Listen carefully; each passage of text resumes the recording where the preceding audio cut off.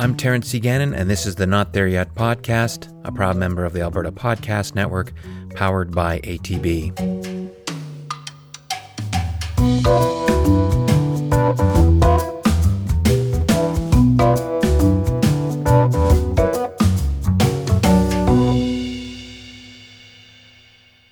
Although it has been many years since I wrote computer code to save my life, I still vividly remember the 5 basic phases of the cost of change curve associated with software development projects. While the fine details are now dim and distant, the basic idea is this. The cost of making a given change rises exponentially as we work our way from the first phase, requirements, through the intermediate analysis, coding, and testing phases, and then finally to the production phase. Plot the costs on a graph, and the main characteristic is the skyward to infinity spike as we get to the latter phases of the project.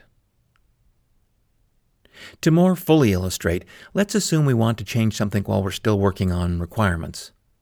Let's also assume the cost of changing that something is an entirely mythical $1. Move on to the second phase, analysis, and make the equivalent change, and it will cost $10. Yes, 10 times as much, but nominally still not too bad. Make that change in the coding phase, and it's an incrementally more painful $100. Didn't catch it until testing? Now it's $1,000. Yikes. Heaven forbid we want to make that change once we're in production. If we do, we're now in the soup for an eye-popping $10,000. We can argue the theory, the phases, and the numbers all day, but that's not the point. It may also be that this cost behavior is unique to building software, but I don't think so.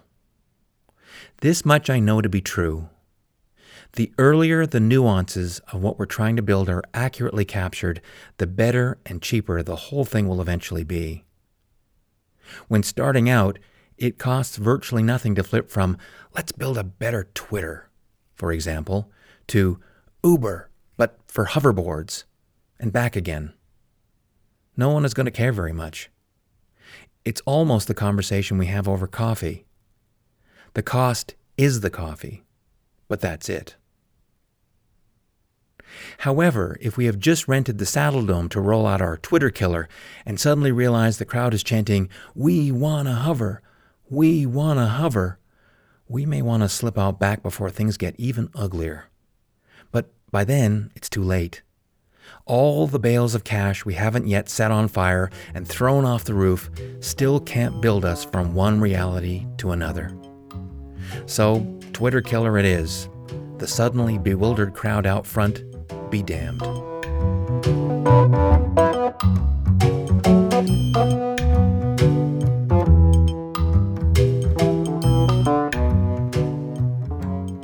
My hometown of Calgary, Alberta, Canada, recently spent at least $10 million to not host the 2026 Olympic and Paralympic Games.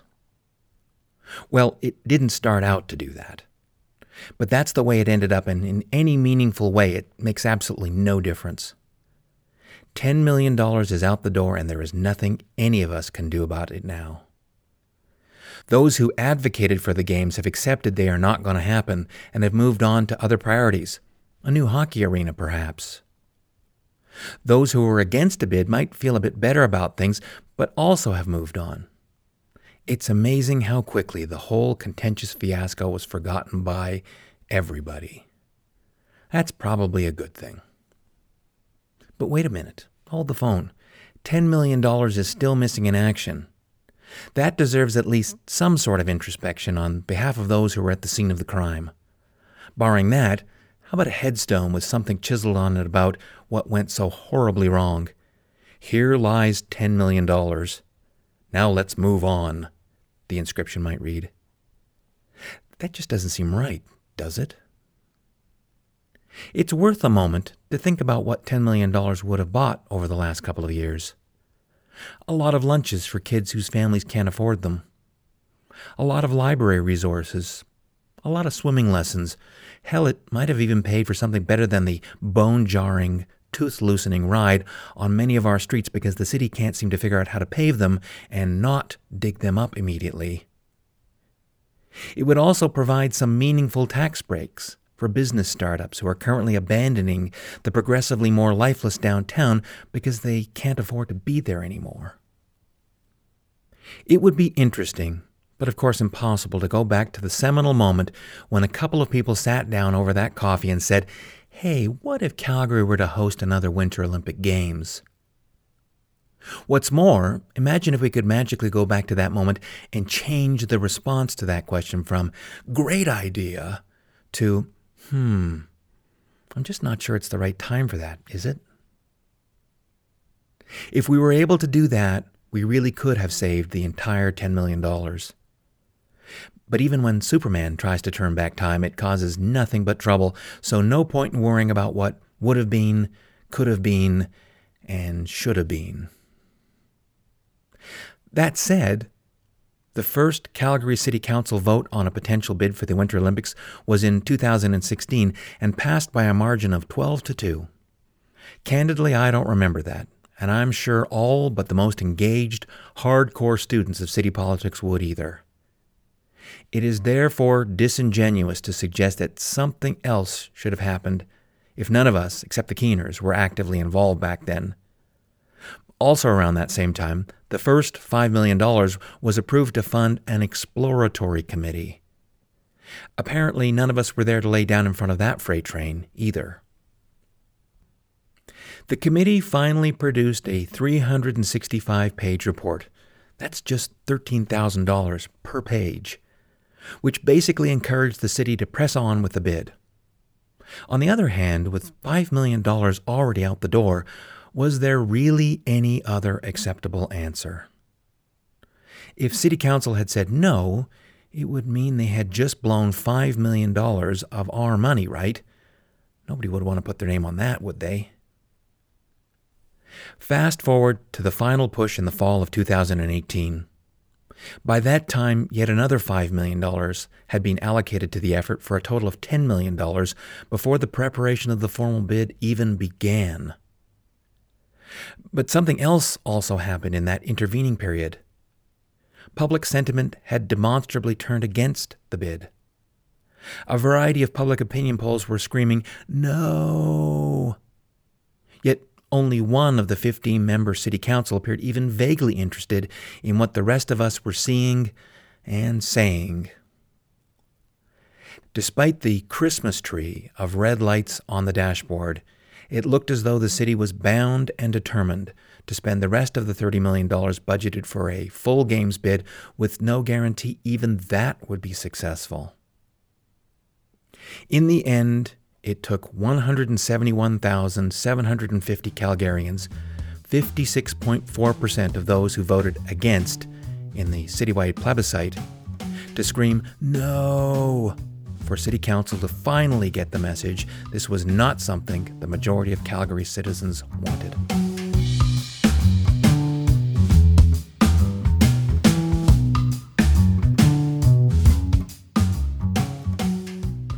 Big, ambitious, visionary projects are what build great cities. I am in awe of those who, in the 1830s, saw London 180 years in the future and decided to start building a railway network below the city streets, what would eventually become the Tube. Rational thinkers at the time could easily have asked a sound, reasonable question: what on earth are you guys thinking? The sheer genius of the improbable decision to proceed is one I puzzle over all the time. But there's no disputing the Tube is a big part of what makes London the remarkable world-class city it is today. On the flip side, and while very different in many ways, I am equally puzzled when I drive past the earthly remains of a perfectly good downtown airport in Edmonton, Alberta, and then drive another 30 minutes to get to the Edmonton International Airport. Whoever thought Edmonton was going to be so big someday that it would justify locating the airport so far out of town? As a taxi driver told me years ago, when I flew in for the first time and questioned the cost of the fare to downtown, Oh, the flight from Calgary only gets you about halfway there. Decades on, it is still a pretty funny line. All joking aside, though, I still ask the question, what on earth were you guys thinking? It's easy to say that big projects need circuit breakers to prevent them from getting past the point, to mix a metaphor, where the runaway nuclear reaction can no longer be controlled. Applying that logic, however, it's entirely possible those circuit breakers would have blown spectacularly in those deliberations around the tube back in Victorian England. Conversely, the circuit breakers may have remained unblown in the modern, rational, fact-based, well-intended discussions about the siting of the Edmonton International. The numbers never lie, right? So how is it we know one project outcome from the other 100 years out? The answer is, of course, we don't. It's a total crapshoot. There are just too many factors over a sufficiently long period of time that nobody has any idea how these things will eventually turn out. Besides, in the current political climate, it is quite possible we could set the metaphorical circuit breakers such that they pretty much blow for everything, and where nothing in the public good ever gets done.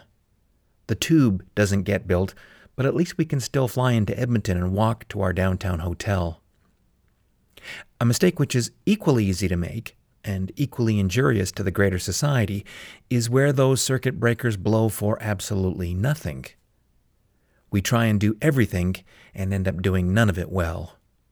That, and leave a legacy of debt our great-grandchildren can't hope to repay.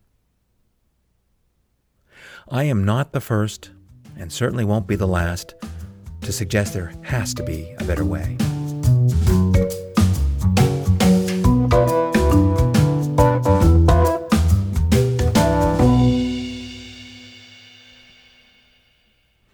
I'm finally back to where I started, which is the cost of change curve from my software development days. Before going any further, let me say I bear no ill will to those who wanted to bring the Winter Olympic Games to Calgary. Let me also say I have similar feelings about those who did not want the Games. Members of both groups are my friends, family, and neighbors. In fact, I am absolutely not sure what was right for Calgary's future. I could easily see both sides of the Olympic argument. However, I am 100% sure of just one thing. Those who were actively pushing for the Olympics almost certainly had the requirements wrong. Furthermore, bending that metaphor almost to the breaking point, they were trying to fix those fundamental problems somewhere between testing and production, and therefore spending several orders of magnitude more public money than they should have to achieve the result they wanted. As a direct consequence, it was inevitable that, in the end, the failure was fundamentally about how much it was all going to cost. In a battle between cold, hard cash and the naturally more amorphous, intangible greater good, it really is no contest. Cost kicks greater good's butt and takes its name. Now imagine, for a moment, that the 132,832 Calgarians, the 43.6% who voted for hosting the Games, instead of voting in an imposed from the top, capriciously non-binding and ultimately doomed plebiscite, those same 132,832 citizens had signed up for a bottom-up, grassroots initiative to bring the Winter Olympic Games to Calgary once again. Furthermore, imagine each of those 132,832 citizens had spent, say, $10 of their hard-earned paycheck to crowdfund a completely independent bid committee. In total, that's not a lot of money, but at this very early bootstrap stage, it's a good thing to have no money. They would spend every last dime like it was their own, because it is their money in every sense of the word. As a result, about the only thing they'll be able to afford is lots of nearly pro bono work on the requirements and maybe the analysis phases. This is also good because the lousy money they would be paid means only those who really care will do any work on the project. Given the luxury of time, they would at least have a fighting chance of getting the requirements right. The good work done in that regard can perhaps further build the base of support and get even more citizens to sign up and fork over their $10. The crowd-funded seed money, while still meager, may still be enough to attract enough high-powered, civic-minded, dollar-a-year folks to professionalize, focus, and lead the bidding process to the next stage. Keep right on imagining that based on the strength of that groundswell movement, coupled with those dollar-a-year negotiating skills, some big-name sponsor money could also be secured. Finally, imagine that a well-thought-out, complete, shovel-ready plan could be presented to City Council before the first public dollar was ever spent, or even requested for that matter. So far as who is going to lead from that point, having already gotten that far, all on their own, we think we have that covered, Mr. Mayor. Thank you. That's a lot of imagining. Most of it very, very hard.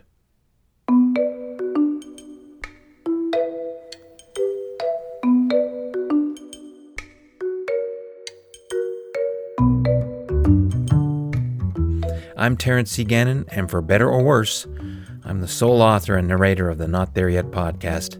Thank you so much for listening to this episode of the show.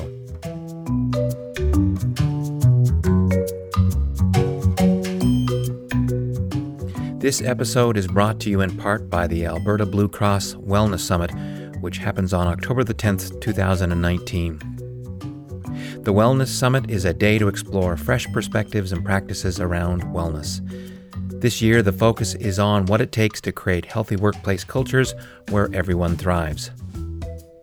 Supporting the health and wellness of employees is becoming a major consideration for many workplaces, and Alberta Blue Cross wants to connect the dots of what it takes to create healthier workplaces with happy people. Among the speakers is Lance Secretan, author of The Bellwether Effect, a bestseller that shows leaders how to replace morale-killing business practices with inspiring ones. Alberta Blue Cross has designed the summit so you're not just sitting and listening. You'll have a chance to actively engage with the information, the speakers, and other attendees. Connections happen at the Wellness Summit. It's going to be at the Renaissance Edmonton Airport Hotel on October the 10th. Learn more at thewellnesssummit.ca.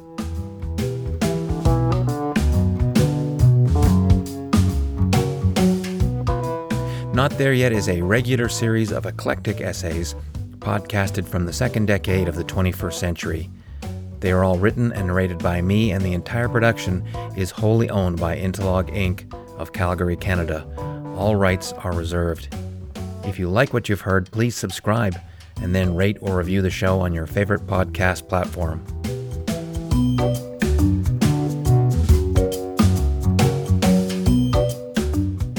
As I mentioned at the top of the show, the Not There Yet podcast is a proud member of the Alberta Podcast Network, powered by ATB, and part of that is introducing our listeners to other great shows in the network.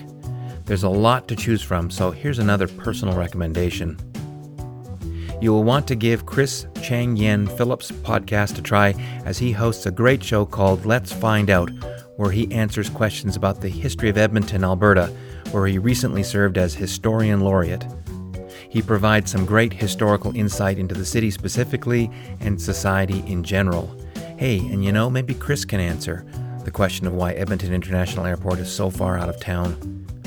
All kidding aside, Let's Find Out is really fascinating and well worth your time. You'll definitely learn something new. The most recent episode is number 36, called The Climate Proof Farm, which sounds really interesting. Find the Let's Find Out podcast, along with tons of other great Made in Alberta podcasts, at albertapodcastnetwork.com. That's just the way it sounds, no spaces.